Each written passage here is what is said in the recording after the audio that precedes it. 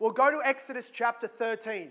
Exodus chapter 13 is where we find ourselves today, and it is the story of God's provision of manna and quails in the wilderness. This is probably, we did the Red Sea a couple of weeks ago. This is it goes hand in hand with the Red Sea, is one of the most famous wilderness occurrences of the Old Testament Jews when they received miraculous bread from heaven. Let's read Exodus chapter 16. I'm going to go from verse 1 until verse 36. This will be a hefty reading. Please engage your minds, see the imagery in your own imaginations, and follow along with intent. Hear now the word of the Lord God. They set out from Elim, and all the congregation of the people of Israel came to the wilderness of Sin, which is between Elim and Sinai, on the 15th day of the second month after they had departed from the land of Egypt. It is now exactly 1 calendar month since the Exodus occurred. And the whole congregation of the people of Israel grumbled against Moses and Aaron in the wilderness. And the people of Israel said to them, "Would that we have died by the hand of the Lord in the land of Egypt, when we sat by the meat pots and ate bread to the full, for you have brought us out into the wilderness to kill this whole assembly with hunger." And the Lord said to Moses, "Behold, I am about to rain bread from heaven for you, and the people shall go out and gather a day's portion every day, that I may test them, whether they will walk in my law or not. On the 6th day, when they prepare what they bring in, it will be twice as much as they gather daily." So Moses and Aaron said to all the people of Israel, "At evening you shall know that it was the Lord who brought you up out of the land of Egypt. And in the morning you shall see the glory of the Lord, because he has heard your grumbling against the Lord. For what are we that you grumble against us?" And Moses said, "When the Lord gives you in the evening meat to eat, and in the morning bread to the full, because the Lord has heard your grumbling that you grumbled against him, for what are we? Your grumbling is not against us, but against the Lord." Then Moses said to Aaron, "Say to the whole congregation of the people of Israel, 'Come near before the Lord, for he has heard your grumbling.' And as soon as Aaron spoke to the whole congregation of the people of Israel, they looked towards the wilderness, and behold, the glory of the Lord appeared in the cloud. And the Lord said to Moses, 'I have heard the grumbling of the people of Israel. Say to them, at twilight you shall eat meat, and in the morning you shall be filled with bread.' In the evening, quail came up and covered the camp. And in the morning, dew lay around the camp. And when the dew had gone up, there was on the face of the wilderness like a fine flake thing, fine as frost on the ground. And when the people saw it, they said to one another, 'What is it?' For they did not know what it was." That's an obvious sentence. They said, "What is it?" because they did not know what it was. And so, where are we? End of 15. "And Moses said to them, 'It is the bread that the Lord has given you to eat. This is what the Lord God has commanded. Gather each of it, each one of you, as much as you can eat. You shall each take an omer, according to the number of the persons that each of you has in his tent.' And the people of Israel did so. They gathered some more, some less. But when they measured it with an omer, whoever gathered much had nothing left over, and whoever gathered little had no lack. Each of them gathered as much as he could eat. Then Moses said to them, 'Let not one of you leave any over until the morning.' But they did not listen to Moses. Some left part of it till the morning, and it bred worms and stank, and Moses was angry with them. Morning by morning they gathered it, each as much as he could eat. But when the sun grew hot, it melted." Now we're going to skip to verse 31. We'll come back to those other portions soon. Verse 31. "Now the house of Israel called its name manna. It was like coriander seed, white, and the taste of it was like wafers made with honey. Moses said, 'This is what the Lord has commanded. Let an omer of it be kept throughout your generations, so that you may see the bread with which I fed you in the wilderness when I brought you out of Egypt.'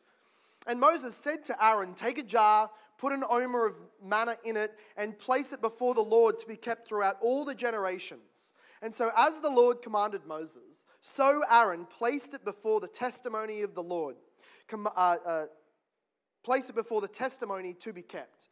The people of Israel ate manna for 40 years until they came to a habitable land. They ate manna till they came to the border of the land of Canaan. And just for reference, an omer is a tenth of the part of an ephah. Just now we all know, mathematically, that's how much that was. May God bless His own word in our midst this morning. We have today the giving of miraculous bread from heaven, but we start out in that all too familiar, terribly painful reminder of what happens here in verse 1 and 3. The Israelites grumbled against Moses and Aaron. This word comes up frequently, grumbling, and we preached our whole sermon on it last week of how God commands and repeats this command in the New Testament as well, using this story as an example. Do not be grumbling people. Grumbling has as its essence, if we can quickly recap from last week, grumbling blames somebody, and in this scene, it blames Moses and Aaron. It blames the spiritual leaders, but as we see in verse 7 and in verse 8, we're told, your grumbling's not against us, but against the Lord. Grumbling always, whoever it blames, it is actually always ultimately blaming God, because He's the sovereign who has led us into any situation that makes us want to grumble. So here we are, we've learned that grumbling blames God always wrongly, and we must avoid it. But grumbling is also just the essence of ungratefulness. It's this infantile ungratefulness with no faith whatsoever. They are, as we said, just 1 month since being delivered from all the plagues, 1 month since the tremendous rescue at the Red Sea, and where have they been since our last story? They grumbled at the bitter water, God gave them sweet water, and then where did He let them holiday for well over a fortnight?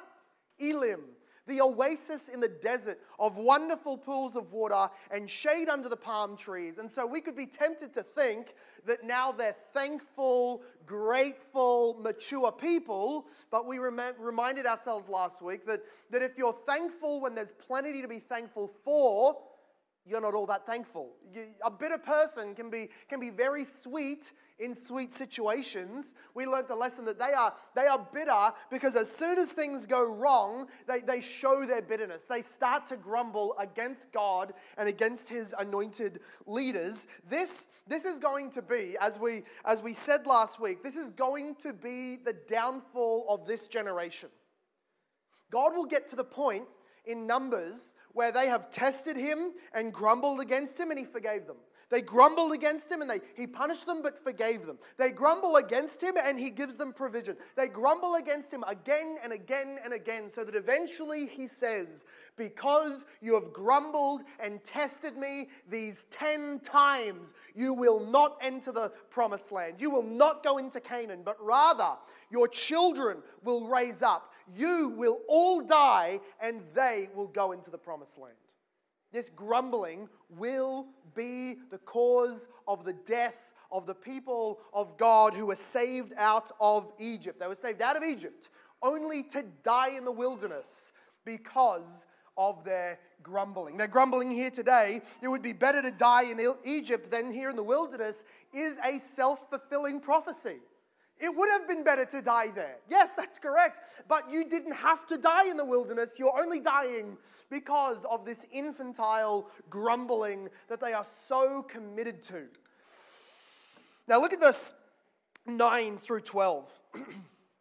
We see here, Moses said to Aaron, say to the whole congregation of the people of Israel, come near before the Lord, for He has heard our grumbling. And then God appears to them in glory. I wonder what that would have been like, because God was always there with the cloud and the fire, but something happened to his manifestation of Himself in that cloud, that it became a sense of His glory. It's hard to describe what the Bible means or to try and visualize what it would have been like to behold glory. But I think one of my favorite explanations is, or ways of phrasing it is an imposing grandeur. a majesty that is so heavy and so imposing that it makes you draw back. It opens your mouth with a jaw-dropping shock. And usually in Scripture, it comes with the humans being filled with fear for their very lives, and rightfully so. But the people are gathered towards Aaron, and he says, let's go to the presence of God. And as they turn, there is God meeting them in this glorious, imposing, majestic, doomy, weighty cloud. And he provides for them. Look in verse 12. At twilight, you shall eat meat, and in the morning you shall be filled with bread. Then you shall know that I am the Lord your God. Was this an undeserving people? Absolutely.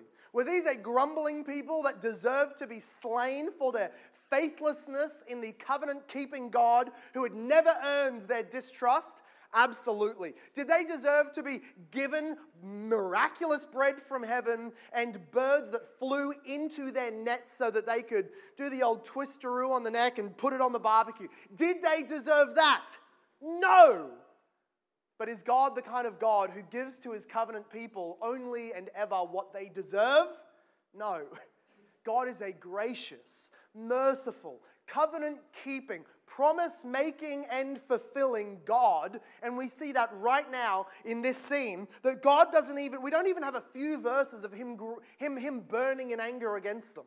We don't even read here a tremendous enraged rebuke against them. What we hear is that God heard their grumbling, and though it was unworthy, though they deserved to die for it, he held out his hand in a fatherly love and met their needs. God is yes, he will reach his end, and his patience is not forever. He will get to his last straw and end up punishing them, but he is gracious, he is merciful, and he is slow to anger. And he so undeservedly just gives them free miracle bread and amazing meat in the form of quails, just flying KFC right into their nets for them right here in the wilderness. A gracious, merciful, covenant-keeping God. But go back to verse 4 and 5. While God is being extremely gracious, while he's being merciful and giving them what they don't deserve, giving them more than they could ever deserve, he does it with a test. This, if we can go back to the analogy, this is KFC served up with a side of testing. While he is going to give them free food, it comes with a test. Verse 4 and 5. The Lord said to Moses, "Behold, I am about to rain bread from heaven for you, and the people shall go out and gather a day's portion every day, so that I may test them, whether they will walk in my law or not. And on the sixth day, when they prepare what they bring in, it will be twice as much as they gather daily." Right? There's the test. God is saying, if we can add some meat to the bones of this conversation, it's as if God is saying to Moses, we're a couple of weeks out from Sinai, Moses. We're a couple of weeks out from where I give to you my 10 commandments. And on top of the 10 commandments, I'm going to give you case law for how the nation needs to behave. And then I'm going to give you meticulous ceremonial laws so that you know how I am to be worshipped and only how I am to be worshipped. And I'm going to warn you now, it's going to get pretty heated. The breaking of the commandments in my worship is going to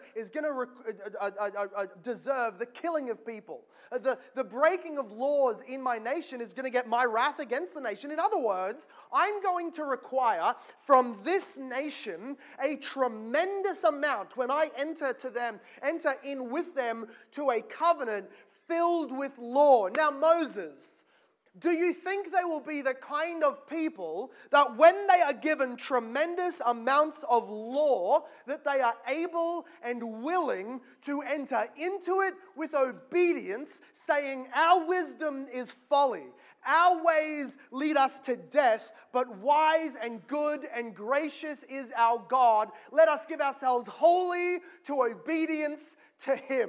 In other words, Moses, do you think they will take all my freebie miraculous bread and also receive my word? That's the question. To ascertain whether that will be the case or not, God gives them a simple, very, very basic test. Will they walk in my laws? Let's just see if they can do this. Gather food every day, just for a day, and on the sixth day, gather double. Pretty basic. And here's Moses probably thinking, all right, but where's the test? Like, what, aren't we going to really stretch them? What are we going to do? And God's going, no, I think that'll be enough. Let's just see how they go with this before we upgrade the standards of the testing. That's his test for them.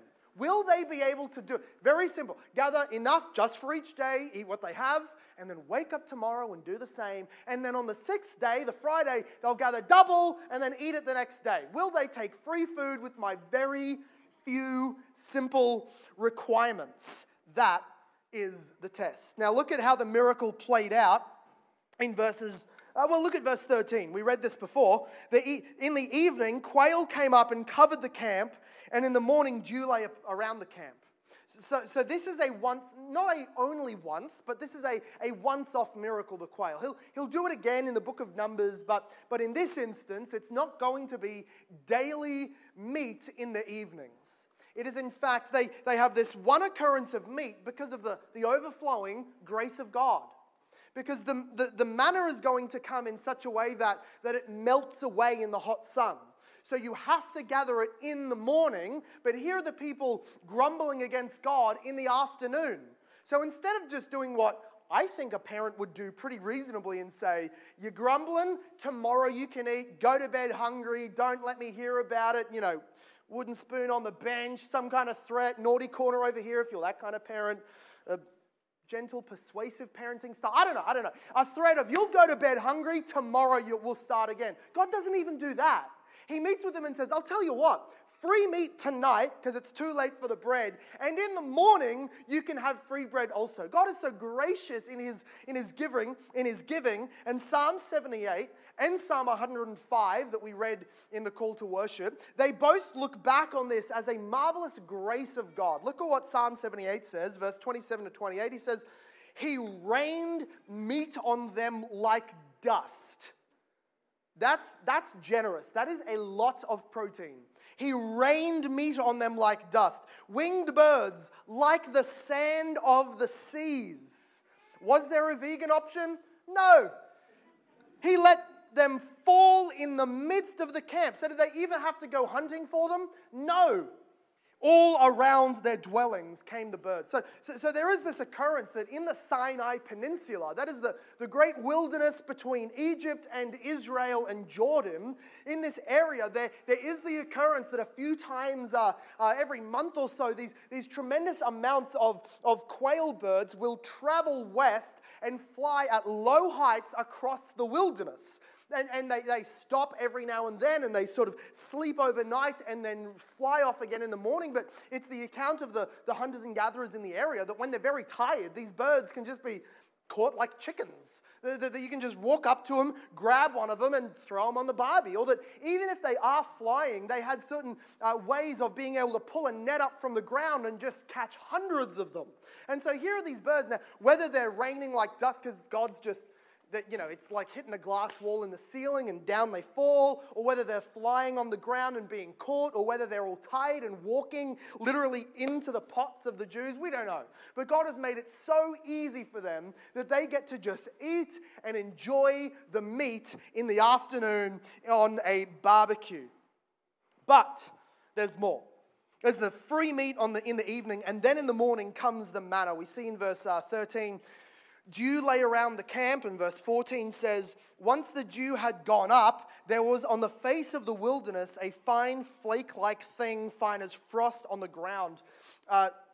basically, we don't know exactly whether this was coriander seed type things because it was little tiny beads, or whether this was actually, when it says flake-like things, whether it was little flakes that could fit in your palm, or whether it meant it was flaky, but it was sheets of, and so you've got sort of a kind of like puff pastry sections that are in large amounts that you could take and break up and put into a bucket. We don't know exactly what it looked like, but it was some kind of sheeting that would lay across the ground as the cold morning dew was lifted, as the sun started to rise, the dew would rise, and under it this white sheet across the ground as far as the eye could see, enough to feed 1 million people 2.2 liters per person every day. That's an omer, a tenth of an ephah, just for your reference.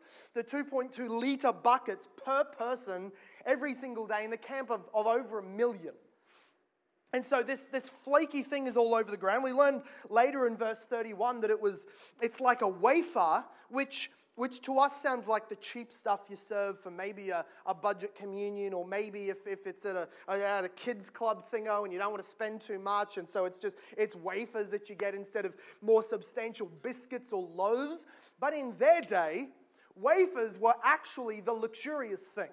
Everybody could just throw some flour and water, beat it together, and throw it onto a pan and make some bread. But the luxurious, sort of the bougie way of eating it was to have the flaky, delicious wafers. And then it says also in verse 31 that it tasted like honey. Now, honey was as sweet as you could get a naturally occurring thing in the old world before we invented refined sugar to the great swelling of all of us. Without refined sugar, natural occurring honey was the sweetest thing you could have. So in other words, when it says it's a flaky wafer that tasted like honey, it's basically saying the most delicious biscuit you've ever had.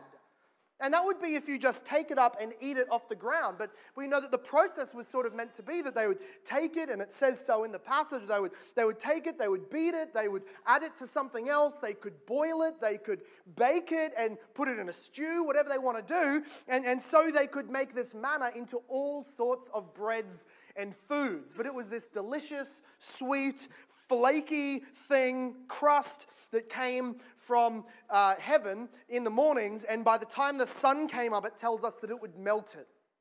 So if you're like there's only 1:06 on the clock, and that's PM, and anything AM just doesn't exist. If you're like the sleep-in type, guess what? You don't get fed that day. Yes, it was free, but it wasn't just a handout. You had to get up, you had to forage, you had to go and grab it for yourself.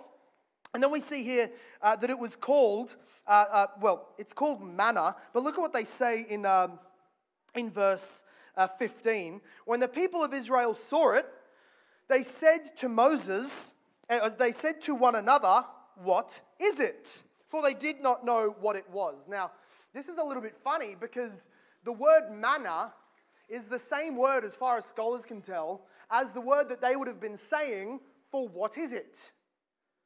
So they name it what the.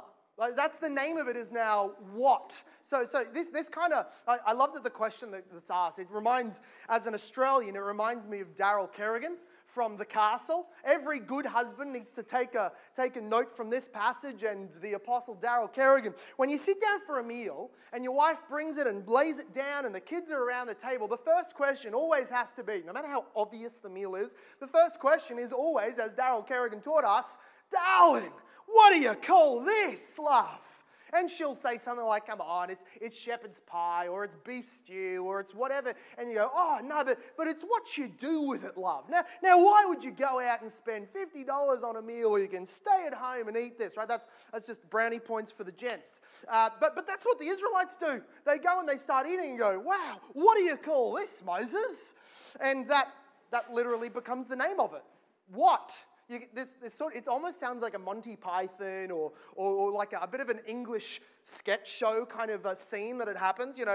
What is this? What? Okay, let's all go eat what? And it just becomes the name of it. I do think this would have made it very easy for mums, right? Every afternoon when the kids are coming back in from playing, "Mum, what's for dinner?" "Correct." No, what are we eating? What is what we're eating? That's correct. We're eating what? Good on you. That's it. Every day for 40 years. The mums here had to start getting pretty creative with what they do with this what bread. Nonetheless, this was their command to do this every day, gather 2.2 liters in buckets per person on average. So, of course, the verses 17 and 18 tell us that it just ended up working out beautifully. The dads would have 2.2 liters for themselves. They would gather 2.2 liters for their infants and one for their wife. But eventually, for every tent, it always ended averaging out. And so it was the perfect provision of God, this average of 1 omer per person per day. And then on the 6th day, we're told here in verse 22, on the 6th day, they gathered twice as much bread, 2 omers each. And when all the leaders of the congregation came and told Moses, he said to them, "This is what the Lord has commanded. Tomorrow is a day of solemn rest, a holy Sabbath to the Lord. Bake what you will and boil what you will boil. All that is left over, lay it aside to be kept till the morning." So they laid it aside till the morning, and behold, just as Moses had said, it did not stink, and there were no worms in it. Verse 25, Moses said to them, "Eat it today, for today is a Sabbath to the Lord. Today you will not find it out in the field. 6 days you shall gather it, but on the 7th day, which is a Sabbath, there will be none." Now we will go deeper into the realities and the commandments and the reasons of the Sabbath command of God when we get to it in the 4th commandment, when we go one by one through the 10 commandments. We will get there. But at this point, it is suffice to say that there is already a principle of 7th day rest for the people of God since the beginning of creation, when God himself rested. And so God is reminding them here, you have a day off tomorrow, you'll get double the amount on Fridays so that you don't have to gather anything on Saturdays. And I love that Verse 22 says, and all the congregational leaders, maybe the 70 elders or whoever else, they all came and grabbed Moses on that Friday morning and said, "It's day 6 and there's double the food."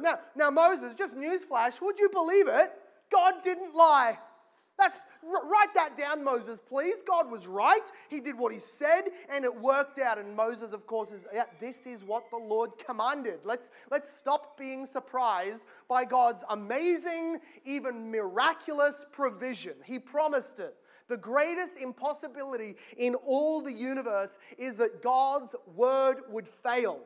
It is impossible, a logical impossibility, that God's promises would ever fail. And so here they are, reaping the benefits of it. But we have said earlier, this is not a day of sunshine and roses purely. This is a day when the people of God fail a very simple test. Will they be able to walk in the 600 plus commandments that he gives to them as he makes them the most blessed nation on earth? Well, let's see. Look at the rebellion that they enact over in verse 19 to 21. Moses said, "Let no one leave any of it over till the morning." In other words, he's teaching them here what will become a segment of Jesus' own prayer in the Lord's Prayer. He is teaching them that God's provision meets all of our needs day by day. Jesus taught us to pray, "Give us today our daily bread." And if you worry and think, and of course that speaks of provision, and that speaks of enough grace to get through today's temptations, and that speaks of enough faith to rely on God's promises, and enough of his protection to be alive by the time evening comes, we pray, "God, give to me today enough to get through this twist of the earth. That's all we need. Give me today this daily bread." Now if you stress and think, "But what will happen tomorrow? Will I have enough of God's grace tomorrow?" That is what Jesus calls anxiety for tomorrow, that adds no grace for tomorrow, adds no time to tomorrow, adds no blessing to tomorrow, just makes the hair fall out of your head. That's anxiety, sinful anxiety. And so we're taught rather, rest on God, pray to him today's daily bread. Tomorrow we'll pray today's daily bread, because we can trust that tomorrow God will be the same. He is the God who is the same yesterday and today and forever. Which means we can look at this picture of the manna provision every day, and they were not allowed to gather double, because that would be to show that they did not trust that God would fulfill his promise for tomorrow. And every day that went by, they would gather it and have another testimony that he fulfilled his promise. But if they were to then go and gather even more for tomorrow, just in case, they would be sinning against all of the testimony of God's faithfulness. God is good. He will be with us tomorrow. He will give to us what we need each passing day. He is a merciful God, knowing our needs, providing them before we need them. And here was the lesson for them, relying on God for each day's daily bread. But look at verse 20. You could just guess this. Like if I was sitting there with Moses as he wrote down verse 20, I'd say, hey, champ, we can just assume this line. You don't even need to really write that. We've got to know this generation of Israelites pretty well. We can just all guess unanimously they didn't listen to Moses. That's just the refrain here. We're used to it. And yet, Moses writes down the obvious, the thing we all could have seen coming. But they did not listen to Moses. Some of them, not all of them, but some of them left part of their manna until the morning, and overnight it bred worms and stank. Maggots and a stenchy tent is what you get for dishonoring and distrusting God's promise in this moment. And Moses was angry with them. Why do you think he was angry with them? Not just because they disobeyed, but because he knew what this meant. A failed test. He knew now. This is the prophecy already affirmed for Moses. When we get to Sinai and I go up and I receive the law and I come back down, 20 ephahs of gold is my bet that I'll find them doing something sinful. And what does he find them doing? Worshipping a golden calf that his own brother made for them. He knows now. Now that this is not very promising at all. Oh God, this is your people. These are your covenant people. You're going to bring the Messiah out of these people. You're going to use them over 1,500 years in the land. And you've said you're going to punish them if they disobey and bless them if they obey. And they can't even collect the right amount of bread. It's not a promising sign for the prophet of God, Moses, as he looks over this sinful people. Or it happens again with the Sabbath. Look at verse 27. On the sixth day, everybody had enough. The congregation leaders got excited. They told Moses, he told them, that's right, you have enough, so don't go out collecting tomorrow. Eat it tomorrow morning in your tent without having to do the extra labor on the Sabbath rest day. Verse 27, but on the seventh day, some of the people went out to gather, but they found none. They're surprised that God's word was true. And the Lord said to Moses, who wouldn't have seen it because he was over in his tent doing the right thing, the Lord said to Moses, how long will you refuse to keep my commandments and my laws? See, he says, verse 29, see, the Lord has given you the Sabbath. Therefore, on the sixth day, he gives you bread for 2 days. Remain each of you in your place. Let no one go out of his place on the seventh day.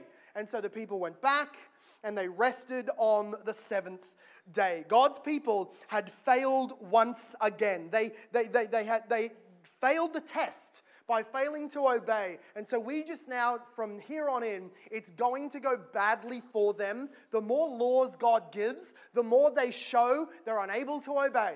They're a hard-hearted generation. They're a faithless, ungrateful generation who will continually test God.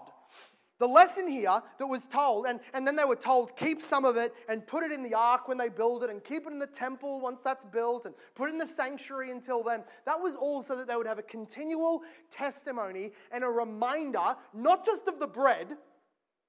It wasn't just so that they have a generation by generation reminder of the bread. It is actually so that they will have a reminder of the lesson of the bread. So that when they see the bread, in the ark as it's being carried around or as it's showcased, they would remember not just the manna, but also the lesson behind the manna. Now, what is the lesson behind the manna? Moses gives us a perfect inspired account and an explanation in Deuteronomy chapter 8, verse 3. He says to the people, God humbled you and let you hunger. He humbled you and let you hunger. And then he fed you with manna, which you didn't know what it was, neither did your fathers know. And he did this so that he might make you know that man does not live by bread alone, but man lives by every word that comes from the mouth of the Lord. What was the lesson of the manna? We might jump a bit too shallowly and say, the lesson was not just the miracle bread, it was that God would provide. But that's not even enough. In fact, the lesson is not that God will provide bread or miracle bread. The miracle bread was a sign that you need more than bread to survive. You need more than bodily health. You need more than physical food to keep you alive. What you need is, in fact, more than anything in this world can give, you need the words that come from God.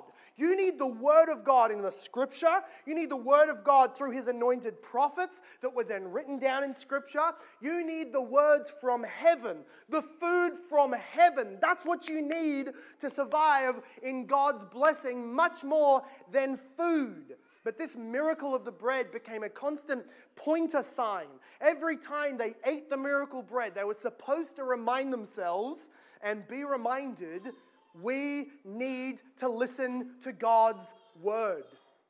Because if we go out and gather this manna and we don't listen to His word, it'll be maggots and stinky by the morning. If we go out and we eat this bread, but we continually refuse to receive God's word, He'll kill us in the wilderness. The lesson was you must receive God's word for your life. Now, how familiar to you is it, that phrase, that refrain, man does not live by bread alone? Maybe some of you don't even know it was in the Old Testament. You know it as the quotation of Jesus during His wilderness struggles. And He picks it up, and Jesus had learned the lesson. He was the perfect Israelite. He was the perfect Jew. He had read his Torah. He had known the lesson, the story of the manna in the wilderness and the faithless generation growing up. He had imbibed that lesson so that when he was in their place, 40 days, not 40 years, but 40 days in the wilderness, fasting and hungering in the wilderness, just like they were, as the perfect Israelite, in his hunger, he did not grumble against God. In fact, he didn't even think up a sinful scenario in his mind. For him, it required the testing of the devil to introduce sinful notions. And the devil himself came to Jesus and told him, basically, you can imagine the conversation going something like, hey, come on, God's people hungry in the wilderness for a period of 40. You're here. Look, there's rocks. You shouldn't go hungry. They got miracle bread. Why don't you flex your God powers and give yourself some miracle bread up out of the stones? The devil knew that Jesus was himself God with the exact power that Yahweh had to create manna in the wilderness. So Jesus had the power to create bread for himself. And Jesus showed that he had learned the lesson from the hungering generation in the wilderness. He knew that the lesson wasn't that if you grumble, you get bread. He knew that the lesson was whether I starve or eat, my main feasting, my main diet must be whatever God says. I rely on God. I trust God for whatever, but I will not grumble and I will not cheat. Therefore, he says, man does not live by bread alone, but on every word that comes out of the mouth of God. And eventually, after the devil leaves him, he has the same experience as those in the wilderness, and the angels bring him food. But it's not only that period in Jesus' life that teaches us the lesson.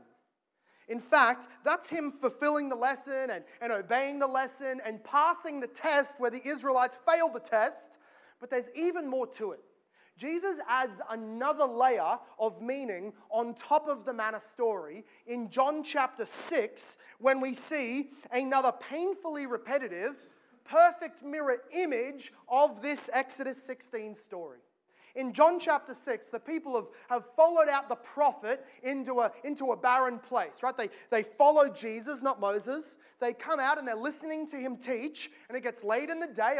I'm sure you've at least heard this story in Sunday school. And Jesus gathers whatever the little boy could give, which was 5 loaves, 2 fish. He prays over it and multiplies it, and everybody eats to their full. Miracle bread from a prophet. Isn't that good?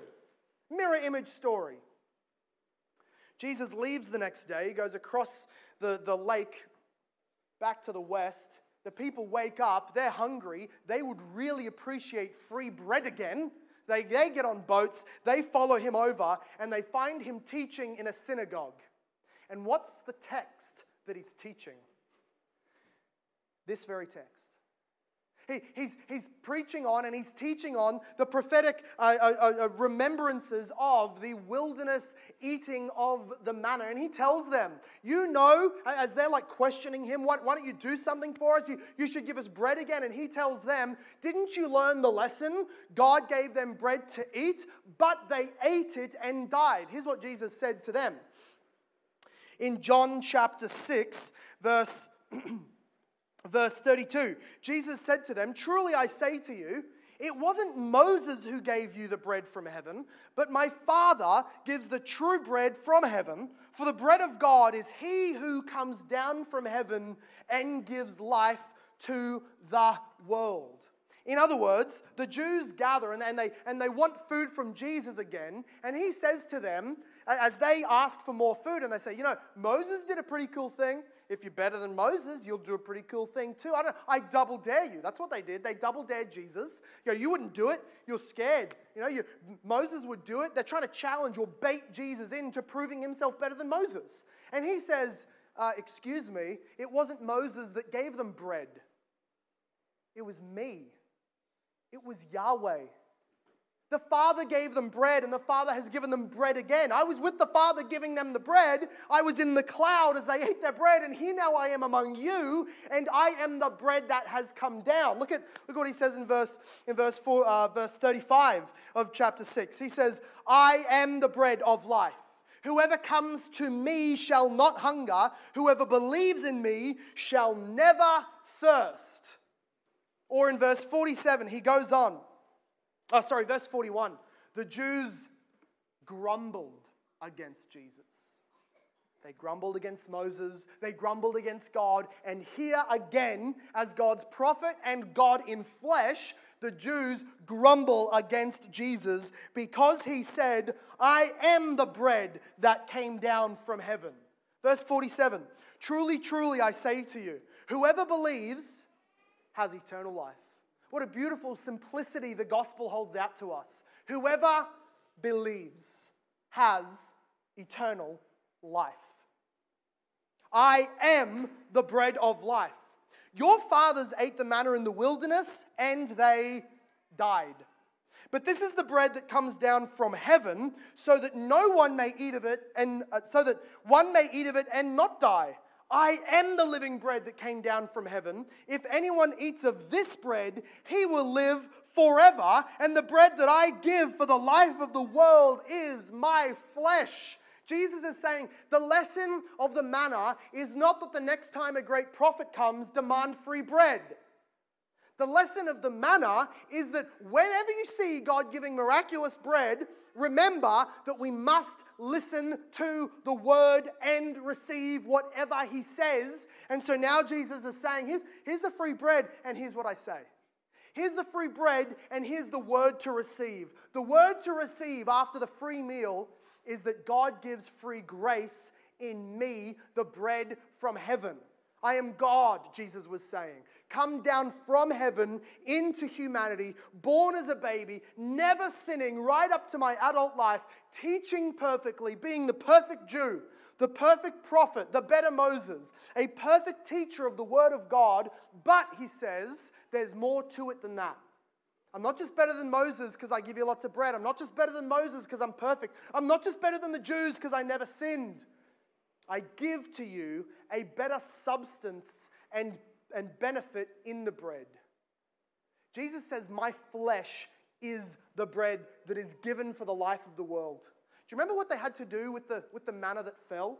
They didn't generally just take it up and eat it. It had to go through a process of preparation and cooking. They had to take it, grind it down, break it down so that they could make something better with it, and so it was with Jesus. It was not enough that he came down and taught, came down and gave miracles, came down and showed an example and lived a perfect life. Rather, his body had to be given as a sacrifice to be beaten, ground, and destroyed so that our sins could be paid for. Jesus' flesh, his bodily life, his human essence was given as a sacrifice on Calvary. When he was killed by the Romans and blamed by the Jews, what was really happening was that God was turning the raw substance of the bread or the flour or the wheat or the grain, Jesus says in John 12. I'm a piece of grain. I have to die to give life to others. God was taking the ingredients and he was grinding it so that he could prepare for us a loaf of bread, an eternal life meal held out in the gospel. Now, if all of that imagery of bread and Jesus is all too much, Jesus simplifies it and says, just as eternal life bread would have to be eaten to benefit you, so also the gospel has to be believed to benefit you. I'm the Savior. I've died for your sins. I will rise again for your eternal life. I am the gift of God to all of the world of sinners who do not deserve this grace, but I held out the grace of God. The one way that you eat of the benefits of the gospel, the one way that you benefit of the graces that God holds out in Jesus is by believing. And if you believe and you trust, you have eternal life. You don't have to do anything. You don't have to offer anything. You don't have to provide anything. If you eat by believing in Jesus, you have eternal life. Listen to what Isaiah chapter 55 says. Isaiah 55, come everyone who thirsts, come to the waters. And he who has no money, come and buy wine and milk without money, without price. Why do you spend your money for that which is not bread, and labor for that which does not satisfy? Listen diligently to me, and eat what is good, and delight yourself in rich food. Incline your ear, come to me, so that your soul may live. This is the essence of what Jesus is saying. If you were ever invited to a king's banquet, if ever you were called, come, whoever is hungry, and come and feast. Come and be filled. Come and quench your thirst. Come without any dollars, without any money, without anything to trade. Come and eat of my table. And on your way in, you were scoffing your mouth filled with dust and crumbs and scraps from the side of the road so that you could get to the king's table and say, "O king, I filled myself. I don't need your free food. I belong with you because I have filled my own belly." In that moment, you would be uninvited. You would be taken and thrown out, for you have insulted the king so much as to eat other things as a substitute for what he offered when his invitation was specific. Come, freely eat. That's all. That's the offer of the gospel. Charles Spurgeon told the story of back in the 1800s in England, in London where he was ministering. There was a very famous landscape painter, and he loved to paint sections and famous skylines of London. And there was a particular street where there was a well-known street sweeper, a man who did a tremendous job, who was well respected by many of the people who were well-to-do in London at the time. And this painter said, "I want to capture the likeness of this street, and I can't do it without that street sweeper. But I want to get his details right, and I can't just sit in the middle of the London street and paint him." So he went up to him and he invited him, "Please, I want to paint you. I want to capture your likeness and put it into one of my grand paintings. May you come to my studio at this time, on this date, and I will paint you and capture your likeness just as you are. I want to capture the street sweeper." And a few days later, at the appointed time. The painter heard the knock on the door, and he answered it. And who welcomed him, or who said hello to him, was this well-dressed, cleaned up, suit and tie fellow walking with a cane. Not a broom, not a dusty face, not his old work clothes to be seen. And he says, "What are you here for?" And the gentleman says, "Well, I'm the street sweeper. I heard you wanted to capture my likeness, and so here I am for my best presentation that you might paint me." And in the instant, the painter said, "This is not how I wanted you. You serve no benefit to me. You disqualify yourself from the invitation because you've gone and cleaned yourself up. I wanted you as the street sweeper. I wanted you as the guy who's dirty and mucky and miry on the street. That's who I wanted. I take back my invitation now that you are so polished." And Spurgeon says, so it is with the gospel.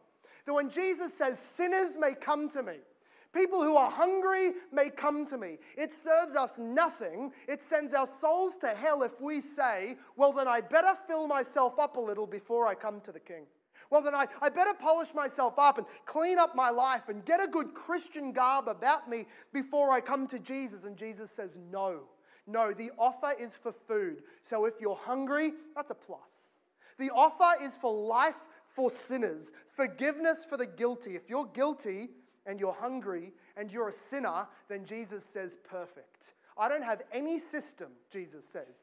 I don't have any system where I give you some laws, expect some obedience, and then I'll take you to heaven. I'm the bread that came down from heaven. I'll take you with me only if you believe and believe alone. Do not bring works, do not bring deeds, do not bring your reputation. Throw it all at the door. Come to the table of Jesus and eat and receive eternal life by faith. Let's pray. Father God, we praise you for the gift of life that is your Son. We praise you and exalt you and thank you for the fact that in our hunger and in our lostness and in our guilt, you gave a righteous, perfect sacrifice. You gave us eternal life bread so that as we believe, as we acknowledge his claims to be God, as we acknowledge Jesus' claims to be perfect, as we acknowledge Jesus' claim to be sent from heaven to save sinners, as we acknowledge what the apostles preached, that Jesus died for our sins to pay our punishment, and that he rose again to secure eternal life, as we acknowledge those things and believe them in our heart, so our sins are forgiven and our souls receive that bread that gives to them eternal life. Father God, I pray that you would nourish us once again, those who have believed, those who have received Jesus but continually fall back on a process of trying to impress you to feel forgiven. Would you remind them that it is a free meal given for beggars, given for the hungry, and given for sinners? For those of us who are not believers in our midst, Lord God, would you please give to them for the first time a taste for the things of Jesus, a desire for that which they've thrown off and they've despised and they've disliked for so long.